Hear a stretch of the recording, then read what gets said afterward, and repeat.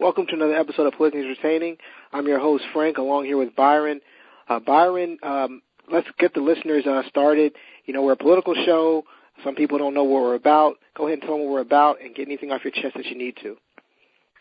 Thank you guys for tuning in once again. We break down news and politics. For those of you that, may not follow it on a day-to-day basis, we got you, man. Just tune into us once a week, and we'll try to tell you what's important and also what you need to know. You can like us on Facebook, Politically Entertaining, as well as Instagram. We're also on Twitter at The Vocal Minority. That's DAVOCAL Minority. And we'll have a YouTube channel coming soon, so stay tuned for that. Frank, before we get into politics, man, because, politics is one of those things that start arguments quicker than anything else. But besides politics and religion, it is one other thing that is a guaranteed argument starter. You know what it is? No, I have no idea. Naming who are the top 5 rappers of all time. That will get man, you could be at a barbershop, a work break room. Man, if church service hadn't started yet, you might get an argument in the choir. I mean, it's something about naming the top 5 rappers of all time that get people going. So that's why I'm going to let you name who the top 5 greatest so that people can be mad at you. Ooh. Well, that's rough because, I'll be honest, and this is not a disclaimer, I don't even listen to new rap. Whatever these things that come on, I know some of the names. I hear, I hear Kevin Gates, a Young Thug. I don't even listen to those guys. I mean, I know who they are just from timeline stuff, but I don't even listen to that. So my stuff is a little bit older. So I'm just going to rattle off my list. This is in no particular order because I don't even believe in trying to order a top 5. It's just difficult. But I'm going to go with Biggie, Pac, Jay-Z, Andre 3000, and LL Cool J. Those are my top 5 rappers, and I know there might be some better rappers, and some people say, "Oh, what about Rakim or whatever?" But I'll be honest, I hadn't listened to some of these guys as much. These are guys that I listened to, when I was listening to rap, and they formed my opinion on different things. So those are the 5 that I got. Again, Biggie, Pac, Andre 3000, Jay-Z, and LL Cool J. Those are my top 5.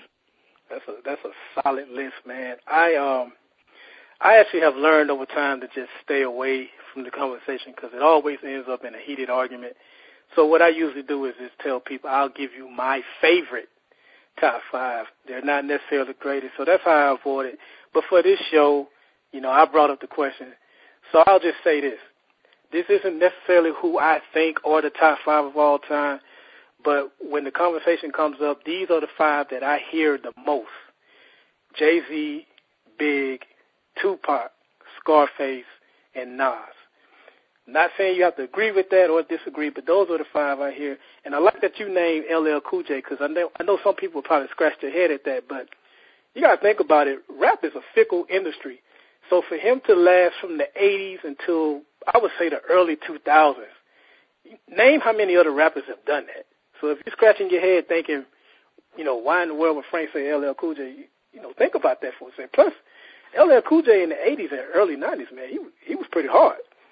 I think people, one thing about LL is his lyrics, he never turned into a gangster rapper. He was LL Cool J. He just said, Mama said knock you out, but he was LL. He was always LL. Even in 2000, when he had different songs coming out, and he wasn't necessarily as popular, but he still had hits, he was always LL. He maintained his personality, never changed. He still had a fan base, still very consistent. Ladies still love him.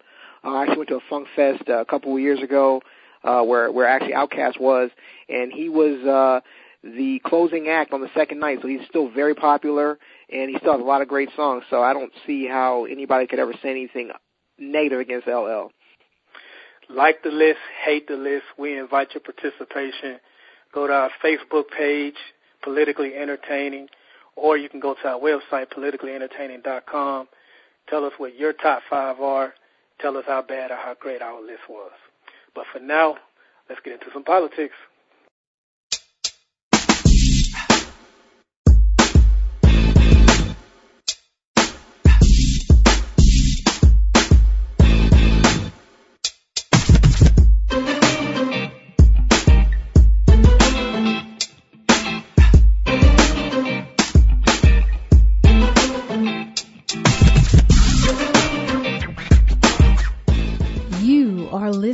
to Politically Entertaining, your Cliff's Notes to American politics. And now, your host, right. Frank. We got a lot to cover today, Frank. I want the people to know you can subscribe to us on iTunes.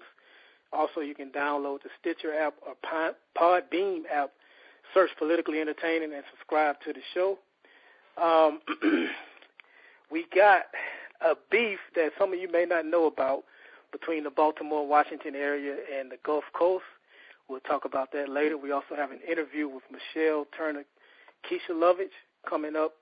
She is the owner of Your Two Left Feet, so stay tuned for that. Right now, Frank, the big news I would say this week was, the terrorist attack in Brussels. This was like a couple of days after they caught one of the remaining suspects of the Paris bombing from back in November, I believe it was. So the talk on the news lately has been, terrorists and being vigilant. Just wanted to get your thoughts on that concerning, terrorism and, how safe this country is and any other thoughts you may have on it. Wow, man, such a loaded question. Anytime these attacks happen, people get more and more afraid of what could happen here, certainly in America. And certainly, Paris, now Brussels. People are starting to wonder, is it just a matter of time before it happens? And I kind of believe that it is just a matter of time, because I don't necessarily believe that. I know there's different people. Ted Cruz came out and got slammed for saying, we need to start policing the Muslim communities and not let them be radicalized. I don't think ISIS is not even, to me, it's a movement that goes beyond the Muslim religion, or Islam or anything like that. It's people basically that have decided to turn to hate among they have no real agenda. They just want to destroy anything and everything that is good, and they use they hide behind the Quran to say, okay, yeah, this is why I'm doing it. But they don't have any real reason to do these things other than sheer hate, sheer evil. And I think that exists everywhere in this country. I think you've seen acts of evil happen. I think you've seen San Bernardino. That was a terrible act. And so, to me, it's very difficult to stop. It's very difficult to police it. Obviously, we want to go after ISIS anywhere we know they are. But the scary part is ISIS is not a centralized target. And I think that it's one of those things that it's going to be very difficult to stop, but we all have to be vigilant, and people have to quit, blaming Syrian refugees or blaming one group. It's a movement of people that have become disillusioned with life, and they feel like the only way they can be redeemed or the only way they can get some redemption is to basically hurt other people. And that's a different type of enemy than we've had before, going back, obviously, the previous wars. There's always been a target, a person who was leading it, a person in charge of it. Nobody, if you ask somebody, even somebody well educated on politics and foreign policy, you say who are the guys in ISIS? They'll say, they may give you a guy's name, but there is so many different cells, so many different factions of it that you can't just say, okay, we got this one guy, it's over. So I just kind of think it's a difficult thing to deal with, and we just got to be vigilant and be praying, because it's a very scary thing. We got some breaking news. By the time this podcast is released, it won't be as breaking, but right now, I just want to let the listeners know, North Korea just released a video threatening to release a nuclear bomb on D.C. in particular in America.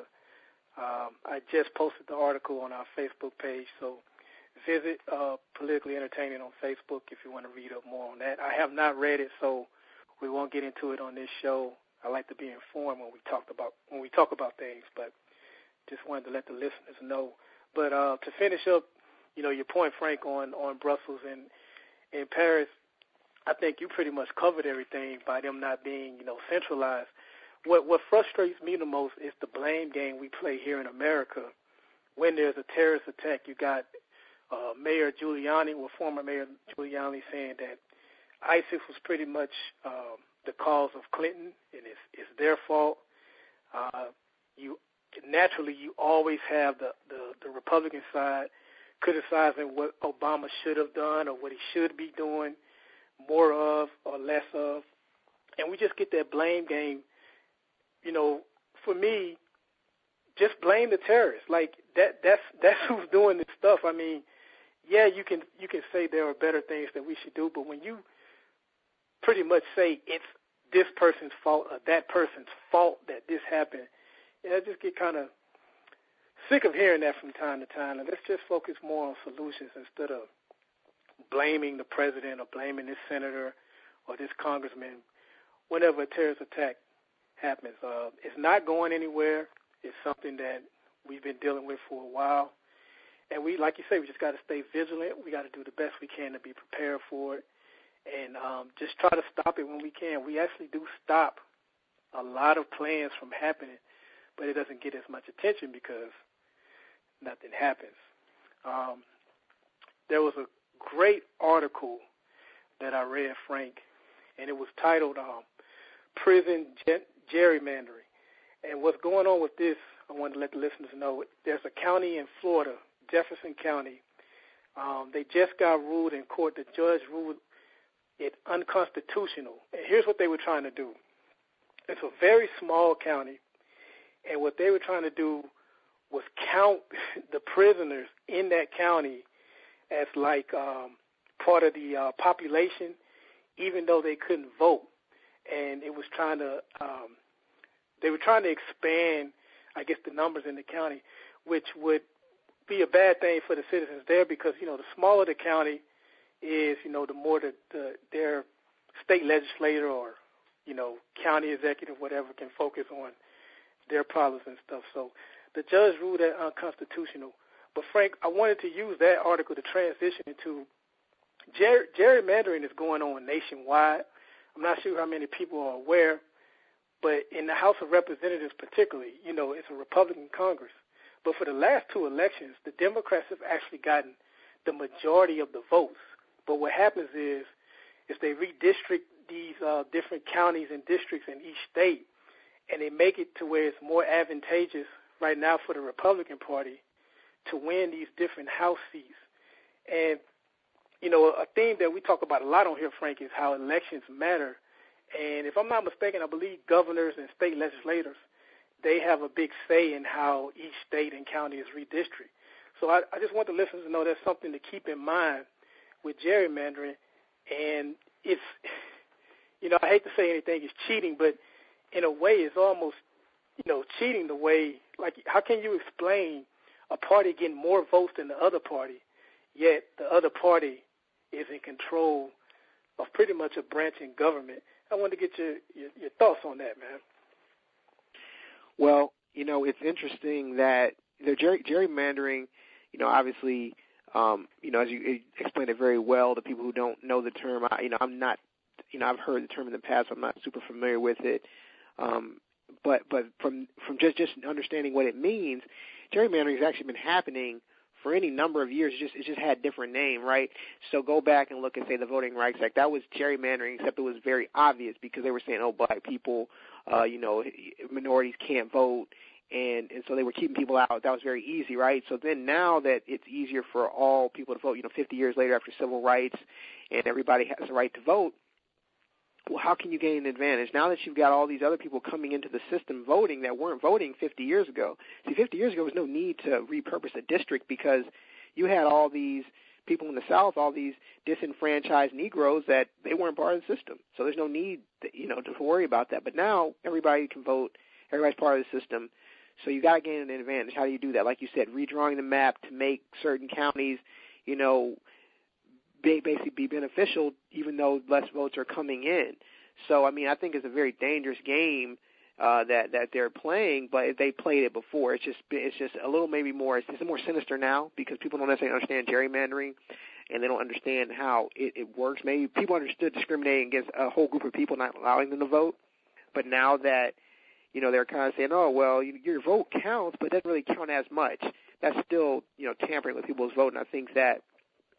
That's something that has not been talked about enough, and people think it's a conspiracy theory, but it's really not. It's actually happening, as we go through life and vote, and it's not really getting enough attention, in my opinion, because it shouldn't be anything where it should never be drawn to, like you said, where one candidate is getting more votes but still not winning. It just doesn't make sense. I do want to be fair. If I'm not mistaken, this is something that, the Democrats have done before also. And if I'm going to try to give the people a great example, let's say you have a county of 5,000 minorities, like a big voting bloc that votes Democrat. It's 5,000 of them. What gerrymandering does is they will split up that 5,000. So by the time they're redrawing the districts of that county or state, that 5,000 turns into 1,000 in County A, another 1,500 in County B, another 1,000 in County C. They're all split up and they're in different districts. So if that smaller number of minorities are put in with a group of, say, Republican-leaning voters, then now, how they vote is now moot. It's been silenced in a way. And that's pretty much what gerrymandering does. I really hope people understood that, but that's just to give you an idea of why I call it somewhat cheating. It's pretty much taking a block of voters, and if you're the opposite party that those voters vote for, you split them up to where they're not as meaningful. Again, I want to let people know we have a great interview with Michelle Keisha Lovich coming up.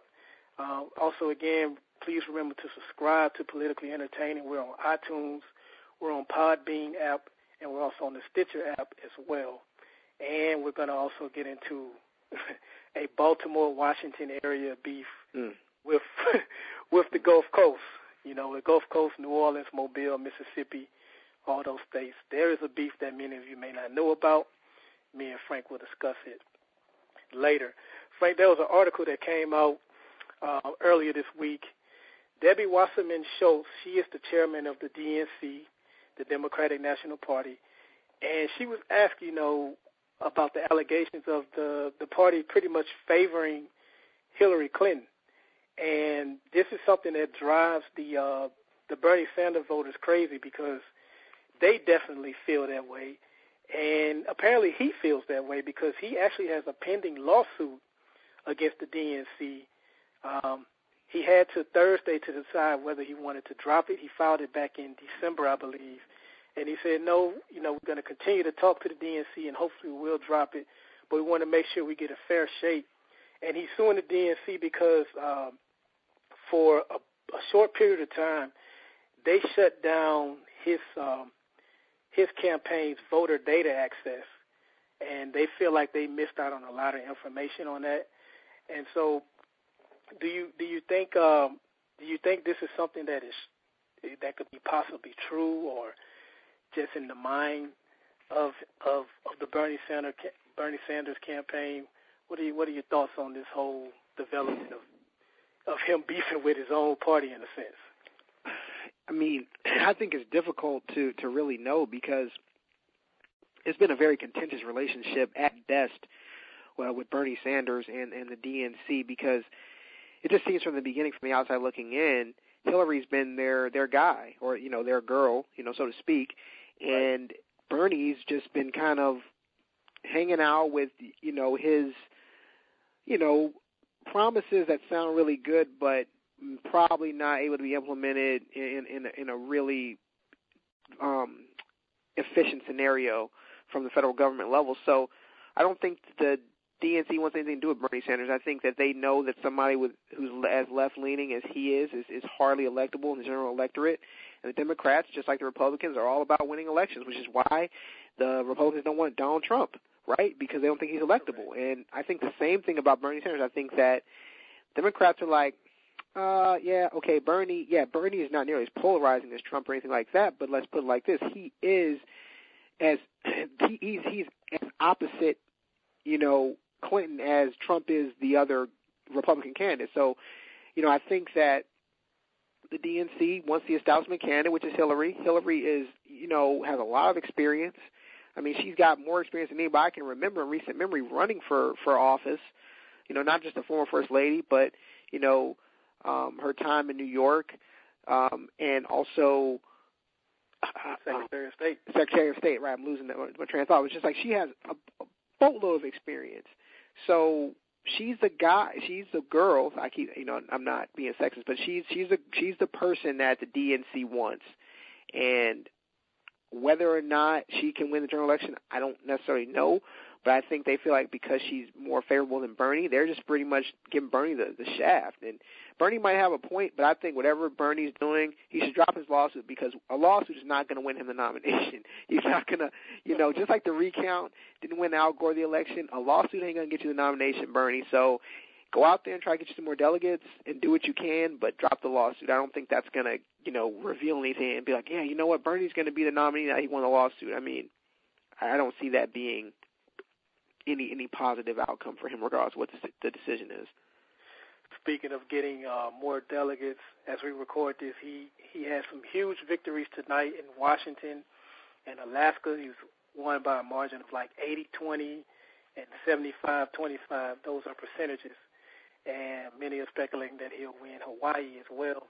To me, and I know, for the last few shows, you pretty much, I think the viewers would probably agree that you, in your mind, it's kind of over for Sanders, and it may be more because it's definitely headed that way despite these big victories.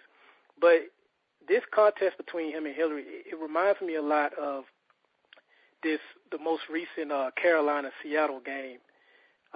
I think, was it the NFC champion? It wasn't the NFC championship. Divisional round. Yeah, the divisional round. Remember how Carolina got out to that huge lead? Yep. At halftime it was like, oh, this is over. And Seattle kind of gave them a scare at the end where they were coming back and, they had to put one or two more plays together. They probably could have pulled off a huge comeback from behind win. That's kind of how this race between Hillary and Bernie is. It's like she can't quite give him that death blow. Like, yes, she's had him down where she's won this state or that state, but as soon as you think he's down, he comes back and he wins Alaska or a Washington State, and he just won't go away. And on top of that, he has the money. Like, he has the money to continue on. So I still don't think he – Go ahead. No, that was funny. That was a great sports analogy, but I'm going to give you another sports analogy you'll even like better. Here's who Hillary Clinton is. She's the 2012, 2013 Heat, and she may lose, but she never lost 2 in a row. It's that kind of thing. Like, yeah, it looks like it's going to be a contest. At the end of the day, she's got home court advantage. She's going to win in 7. Doesn't matter. That's kind of how I feel. Like, I totally understand the analogy with Bernie coming back, but it's pretty much the same thing. At the end of the day, Hillary's going to win it, unless something else comes out, obviously some bombshell. But I think the email thing is over. The Benghazi thing is over. She's as scandal-free as she can be at this point. Yeah, I tend to agree. People just don't seem that excited about her, but for whatever reason, I think people feel like she can win, and that's what are driving voters to go to her. We have again, I mentioned this earlier, we're about to get into this interview. You guys are going to really like this interview. This woman is very knowledgeable. I love how she articulates her points. Again, she is the owner of Your Two Left Feet. And as you will find out, she is my co-host's sister. So check it out, and we'll give you our thoughts on the other side.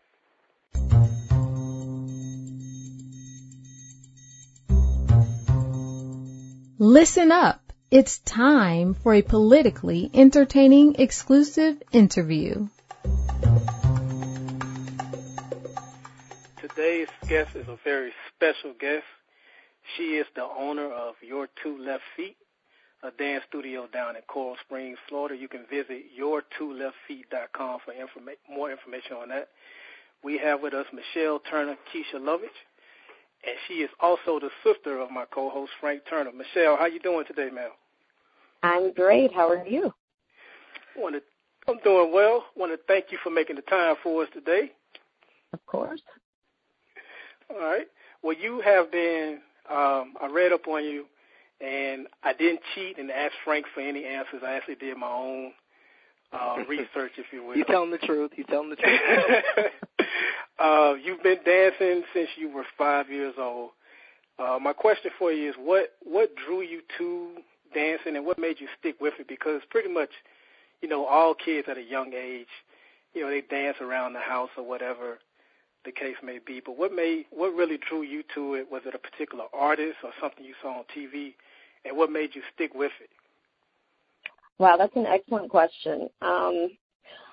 Originally, if I'm trying to remember as far back as I can, I think it was my older sister who wanted to dance, and I really wanted to do everything that she did. But the real thing that inspired me a little bit later, I think I was about, maybe 6 at this point.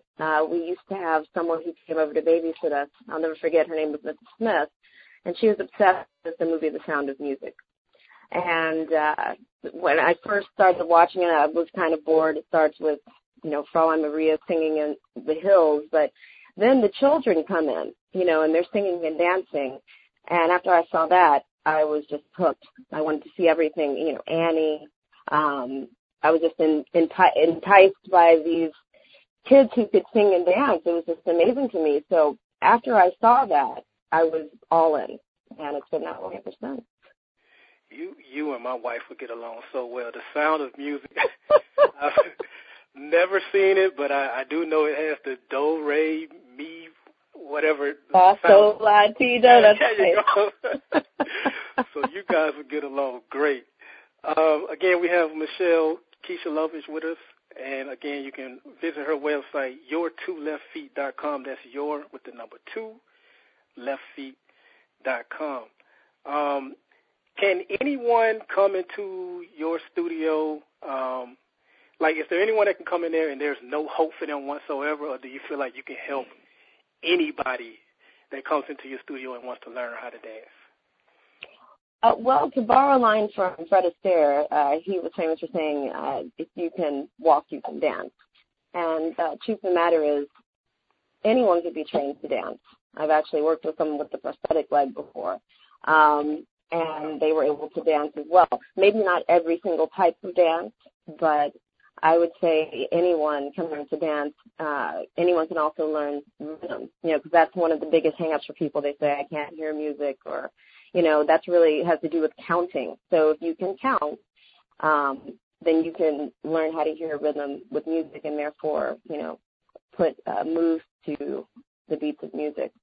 So everyone has a shot. No one's hopeless. Okay, so I may or may not have been asking that for myself.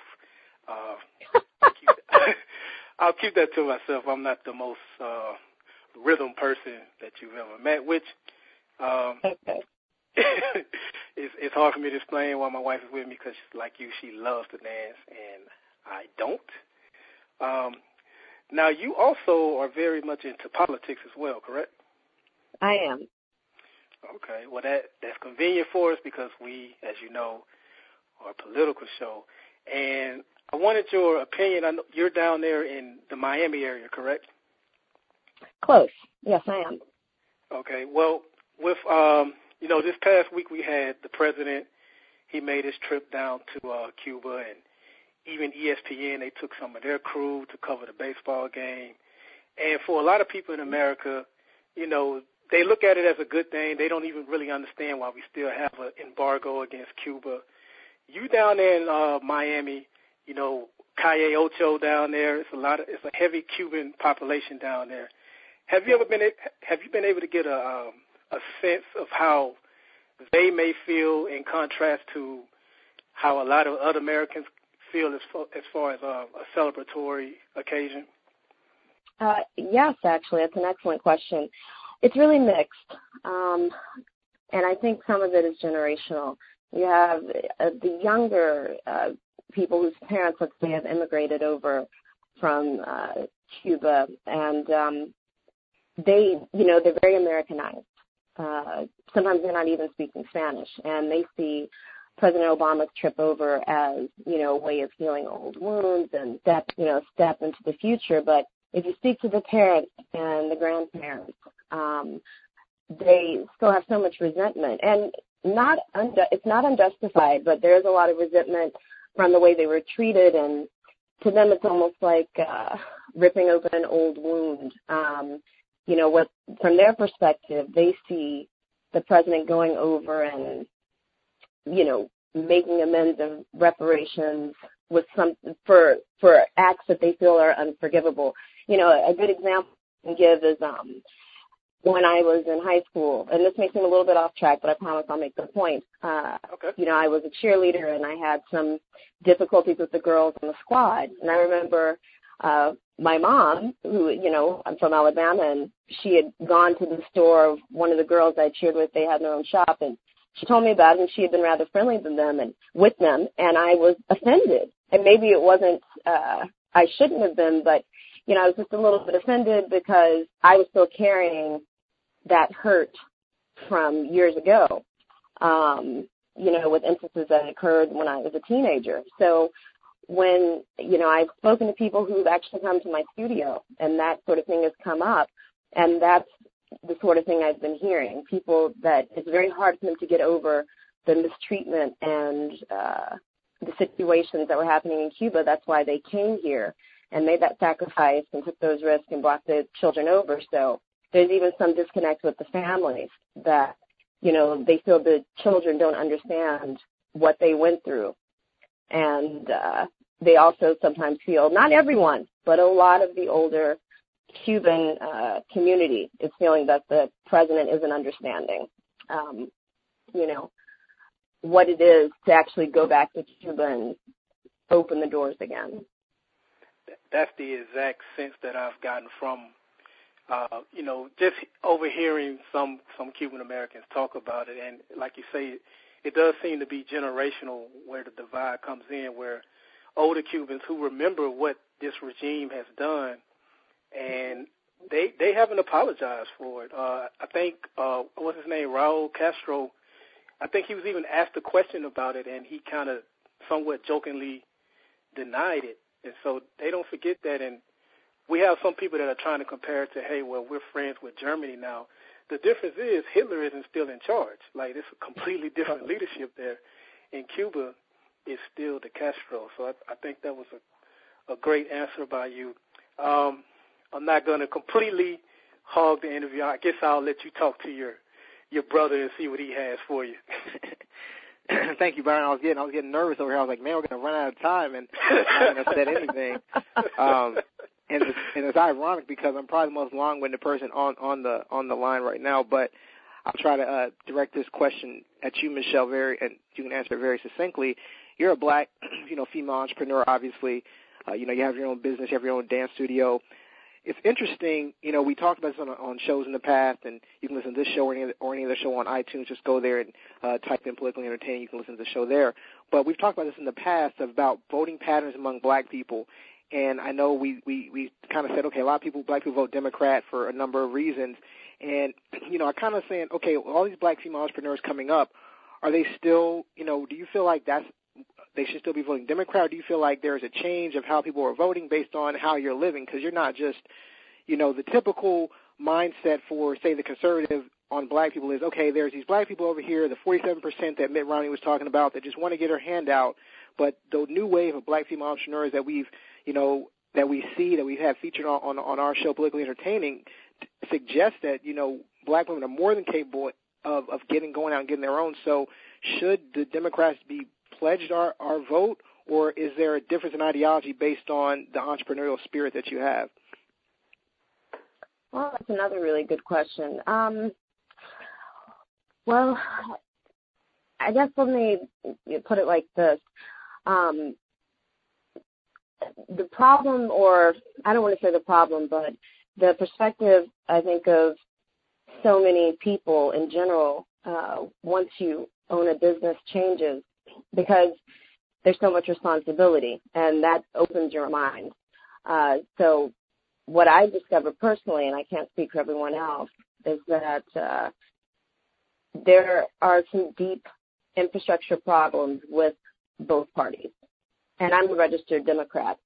And the main issue is, and I think the reason people such as Donald Trump and Bernie Sanders are gaining so much traction is that neither party has a real system in place for truly helping the working man, or in my case, woman.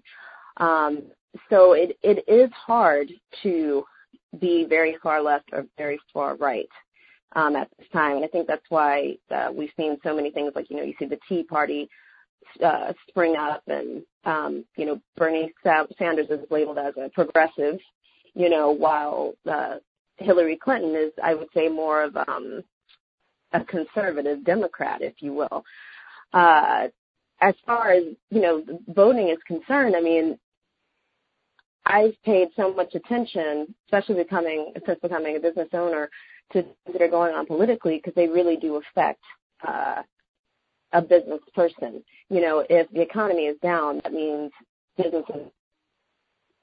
And so there are some things on the Republican side that make sense, as far as things that may help you as a business owner. And then there are other things on the Democratic side that help, I think, more in an everyday life kind of situation. The problem is there really isn't a clear focus or plan to bring those two things together.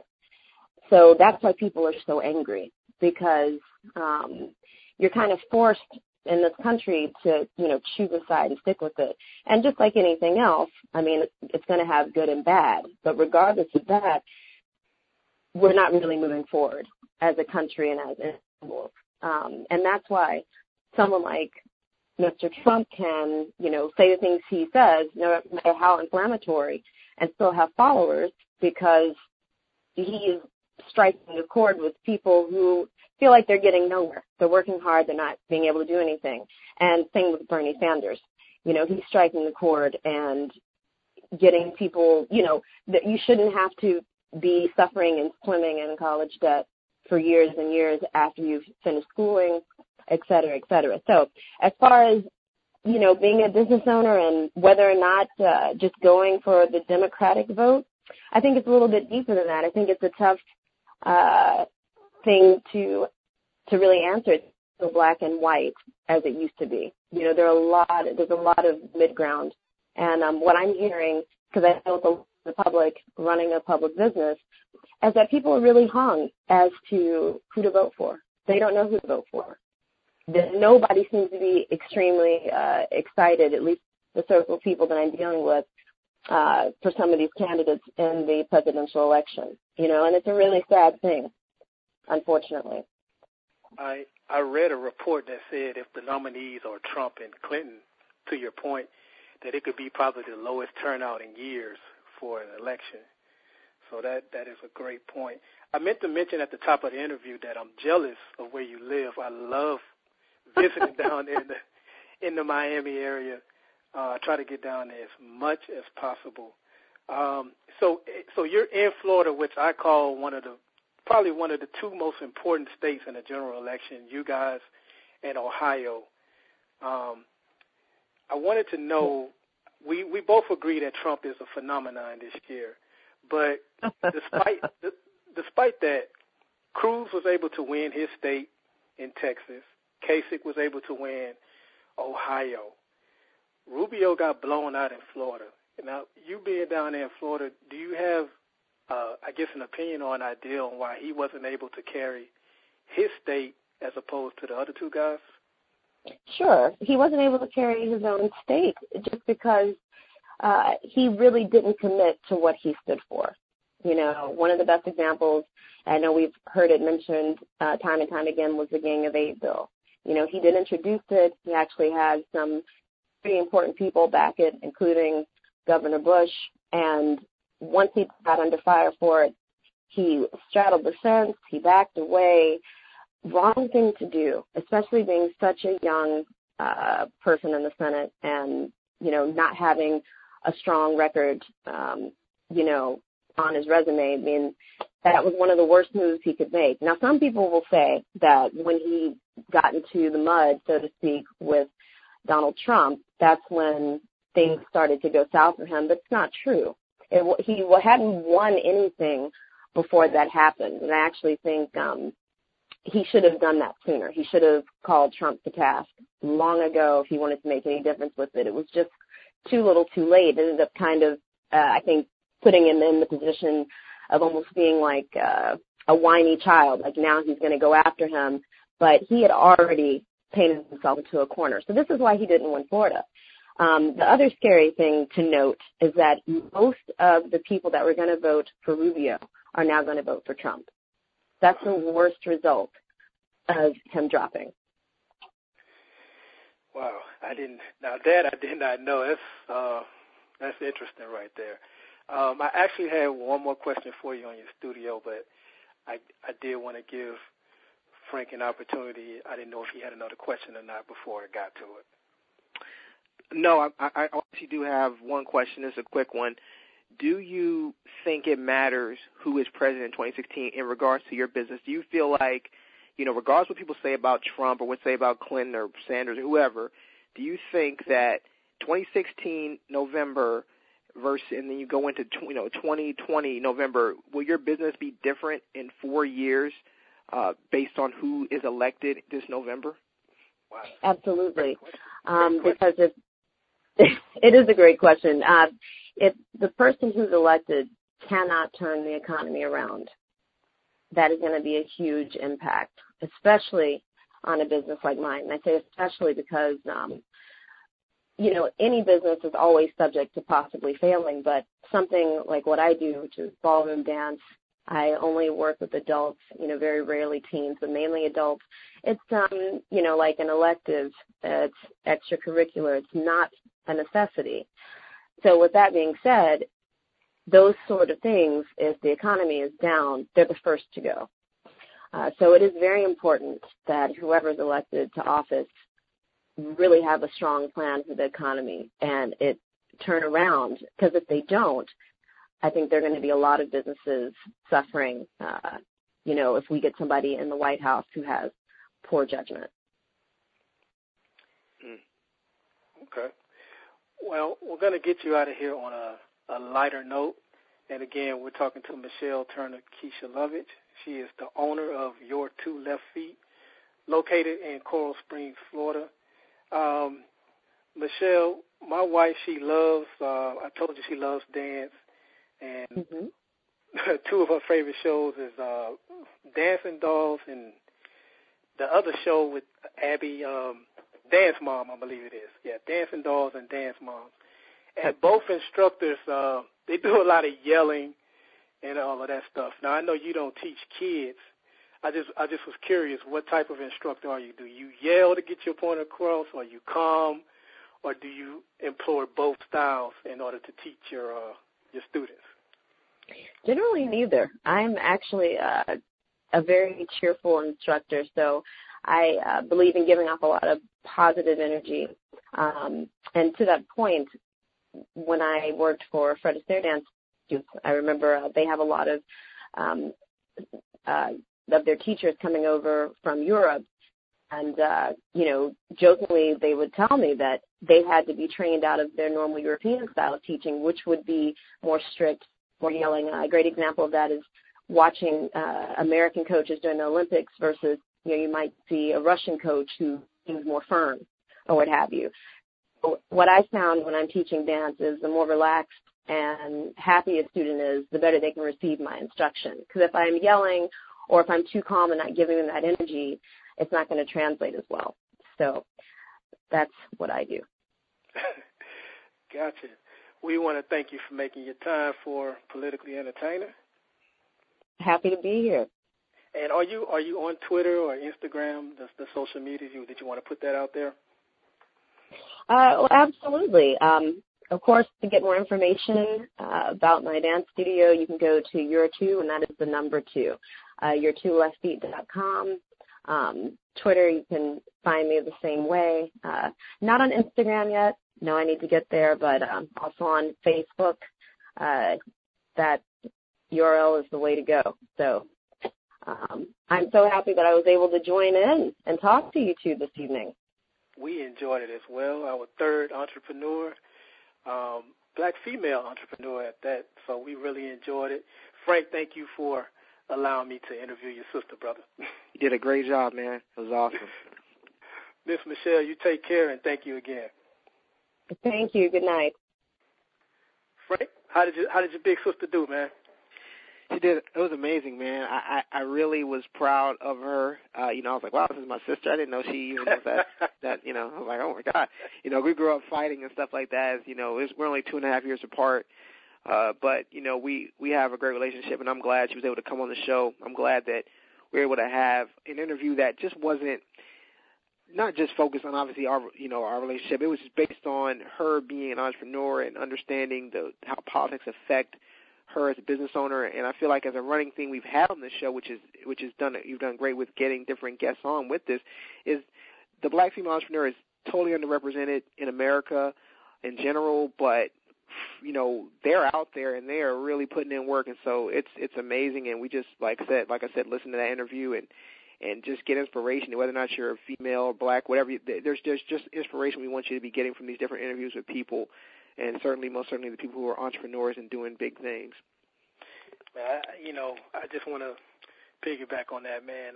Michelle, if you're listening, first off, thank you for making time for us. Really enjoyed the interview. As I said during the interview, she was our 5th interview on Politically Entertaining, our 3rd black female entrepreneur. So that's a big deal for me. I really, ever since reading that article that we mentioned with the first interview we had with Erica Perkins, it's been a big deal to me because those numbers really did grab my attention on how black females are the fastest entrepreneurs, yet they're the least invested in. And so anytime we can bring attention to black female entrepreneurs, I'm all for it. It certainly helped that she's your sister, but even if she wasn't your sister, man, the way she articulated her points in those questions and stuff, I really enjoyed it. I want to remind the listeners that you can catch all 5 of the interviews we've done. Just subscribe on iTunes. If you don't have an Apple device, download the Podbean app or Stitcher app. Subscribe to Politically Entertaining. You can catch our interview with Erica Perkins, Terry Matthews, DeRay McKesson, Dr. Claiborne Carson of Stanford University, and this one that we just did with Michelle Kishelovich. And again, thank you for joining us. We will get into the Gulf Coast, Baltimore-Washington beef in a second, but I did want to talk to Frank real quick. We mentioned it in the interview with your sister. Obama went to Cuba, and for a lot of Americans, like I said earlier, it was celebratory but not good for all. And what fascinates me is, how people automatically try to say, it's like sometimes people are so ready to ignore other people's pain. So when you bring up the point that, hey, not all Cubans are happy about this. Well, we cool with Germany, and you don't see, Jewish people having a problem with us being cool with Germany. Yeah, because Hitler is not in control of Germany. So it just would be nice if people would not be so dismissive of real pain and really try to empathize with the other side. I'm not saying what Obama did was wrong or right. In my opinion, though, I do think that Cuba should earn it. And I don't think they've done anything to really earn it. It's the same regime in charge. Fidel Castro's brother, Raul Castro, is in charge. And they haven't done anything, to change the way that they dictate and rule down there. Now, what I don't want to do is speak on something that I may not know. And by that I mean, Frank, like, you remember before Osama bin Laden was killed, they had that once a year they have that press dinner at the White House, and Obama was there. He was telling jokes and stuff. And I want to say a day or two later, bin Laden was killed. And if you looked at Obama's demeanor that night, you had no idea that plan was in effect. Like, you want to talk about a poker face. I mean, nobody had the slightest idea. And I say that to say that, hey, for all I know, the Castro regime could have given him some things that they plan on doing as far as changing. I don't know. So if that's the case, then fine. But if not, I do think that, they should do something to earn, America coming down there and us ending the embargo. Like I say, I know we talked about it a little bit with your sister, but I want to know if you had any other thoughts on that. It's interesting. I feel like it's going to be a tough sell to people who like you mentioned Dan Le Batard a couple of episodes ago or an episode ago. Yeah. And I feel like those kind of wounds are just not going to heal. People just aren't going to be able to get over certain things. Just like, there's old wounds where we're from Alabama. There's probably old wounds that our parents and grandparents may have that may not get over.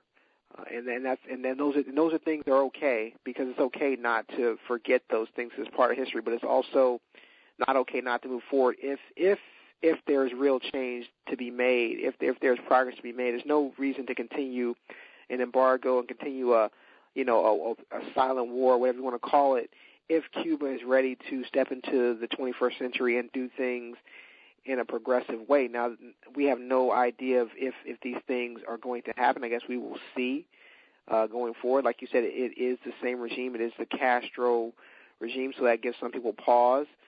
Certainly, I do think that people don't change as much as we'd like them to, but it's one of those things that let's see it play out. I think right now to label it a success or a mistake is just not giving enough time. I mean, if it ends up being a great success, people will say, "Oh, it was great idea." If it ends up being a failure, people will say this is the wrong thing.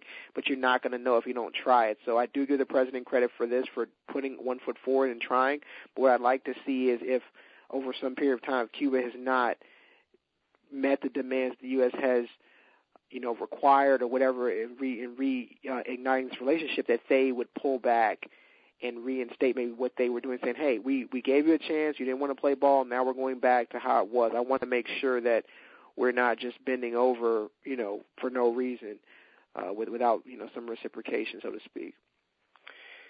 The last documented lynching is actually in our hometown, Frank, Mobile, Alabama, in 1981. And for a lot of people, the Ku Klux Klan and things of that nature, they represent a lot of pain for some people that, actually lived through the civil rights era and, Jim Crow and just that, we still have racism today, but I think we all can agree it's nothing like, the 50s and 60s. So I think for some, it would be the equivalent of a president welcoming David Duke to the White House and treating him to dinner and going to a baseball game with him. Again, for some, it would be the equivalent of that. It would be a slap in the face. So I get, the Cubans. You mentioned Dan Le Batard. He said his mother can't even talk about it. Like he works for ESPN. The interview with your sister, I mentioned how ESPN was down there. He actually wanted to go down there because he didn't experience what his mother experienced, but she adamantly asked him not to, and by her wishes, he chose not to. So I just want people to be, empathetic of the pain of some and just, not look at it in one way. You ready to get into some beef, man? Hey, we live for beef, right? So as some of you know, me and Frank, we live in what they call the Baltimore, Washington area. Baltimore is a good, I would say, maybe 45 minutes up the road from Washington, D.C. They are big on seafood as far as steamed crabs, crab cakes, what have you. And as many of you know, me and Frank are also from Mobile, Alabama, which is on the Gulf Coast. And we too are also big into, shrimp and fish and seafood. The beef that is brewing is people in the Baltimore, Washington area feel like the Gulf Coast people don't do seafood right. One example is they say, people in the Gulf Coast, they boil their crabs and they take all the flavor out when they really should steam them. And people in the Gulf Coast, the ones that I know that have visited up here, they say the seafood is it's all right, but it's nothing compared to, the Gulf Coast. Being from Mobile, Alabama, Frank, and living up here in this area, what say you, brother? I mean, this is a difficult position to be in. And I can actually I'm trying to figure out a weasel my way out of this, because it's a political show, so let me see how I can play both sides.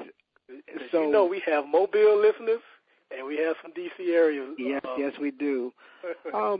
I will say this for Maryland. I don't believe, this is not a knock on any place in the Gulf Coast, but Maryland crab is really, really good. It's really tough to beat. The crab cakes up here, I feel like, are superior to anywhere that I've had. The Maryland crab to me is a winner. Now, if you're talking about crawfish or something else, then we're going down a different road. So I really think if you're talking about like going down to about total seafood, menu or just crab, I mean, it's kind of a difficult thing to me. Now, one other thing, a caveat I'll throw out there is growing up in Mobile, unfortunately, I didn't eat as much seafood as I wanted to because my dad is highly allergic to seafood, so we didn't have it in the house nearly as often as I would like. My mom's a big seafood person, and obviously I wasn't, able to go out that often as a child and eat it. So I've had a lot more seafood in Maryland than I've had in Alabama, believe it or not, and just for the length of time I lived up here as well. So if you ask me who I'm going to vote for, I mean, I'm going to go with where I live right now because I live there and it's good. But, if somebody wants to argue me down about Mobile having the best seafood, I probably would say okay. But as long as you don't bring crab into the equation, I'd probably say okay. But the crab here is to me superior to anywhere I've had it. My answer is somewhat similar, and I have a disclaimer to throw out there. For one thing, growing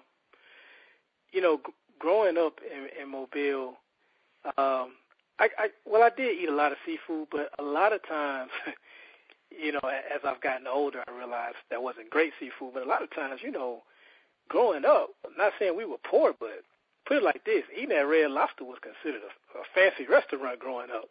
So that was kind of like my introduction to seafood for the most part. And I moved up here when I was like 22 or 23 and really started, eating quality seafood. But I got to agree with you. I think if you're talking about crab, and especially crab cakes, I'm sorry, I haven't had a great crab cake in the Gulf Coast. So if you're talking about crab and crab cakes, to be fair, and don't be mad at us Mobile listeners, but I got to go with, Maryland. Got to. But like you say, man, with everything else, like, when I go home, my mom goes to, she likes to go to Mud Bugs for me and get the steamed shrimp. That's great. It's hard to really find that up here. Also, what's been hard to find up here for me is great gumbo.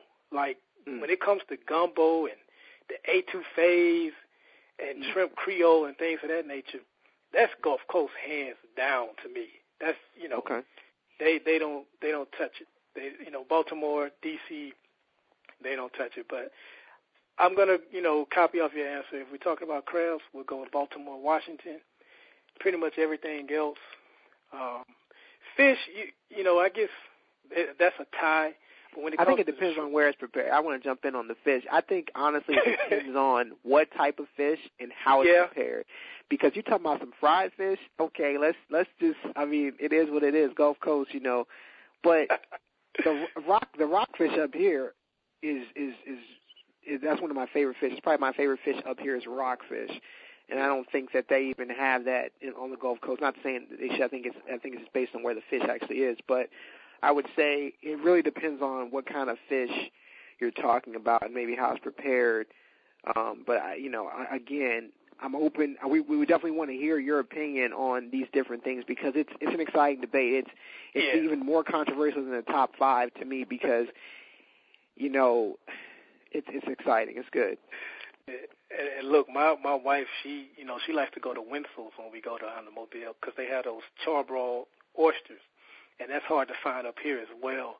I actually finally found a restaurant up here that we may try, and maybe she can compare. So I guess final answer, if we're talking about seafood, the totality of it, sorry, Baltimore, Washington, I got to go with my roots. I got to go with Gulf Coast, but you guys have crabs, crab cakes, hands down. So we want you, like you said, we want you to weigh in on that as well as the top 5 that we mentioned at the beginning of the show. Just go to our Facebook page, Politically Entertaining, or go to our website, politicallyentertaining.com. Please don't forget to follow us on Twitter, The Vocal Minority, DAVOCAL Minority, and we're also on Instagram, Politically Entertaining, and we're going to try to have a YouTube channel coming soon as well. I'm going to let my man Frank take us out. I just want to thank you guys again for joining us. Again, thanks to all the listeners out there. It's because of you the show is possible. Every week we're trying to just bring you new information in this election season. Again, it's very important to vote. Doesn't matter who you vote for. Make sure you go out and vote. Make sure you're an informed voter. That's most important. Make sure you're voting. And make sure you know who everybody's on the ballot. I know sometimes you get caught up in, who's running for president. But, Byron and I said this many times. More often than not, your local elections are going to affect your life on a daily basis. So you know who's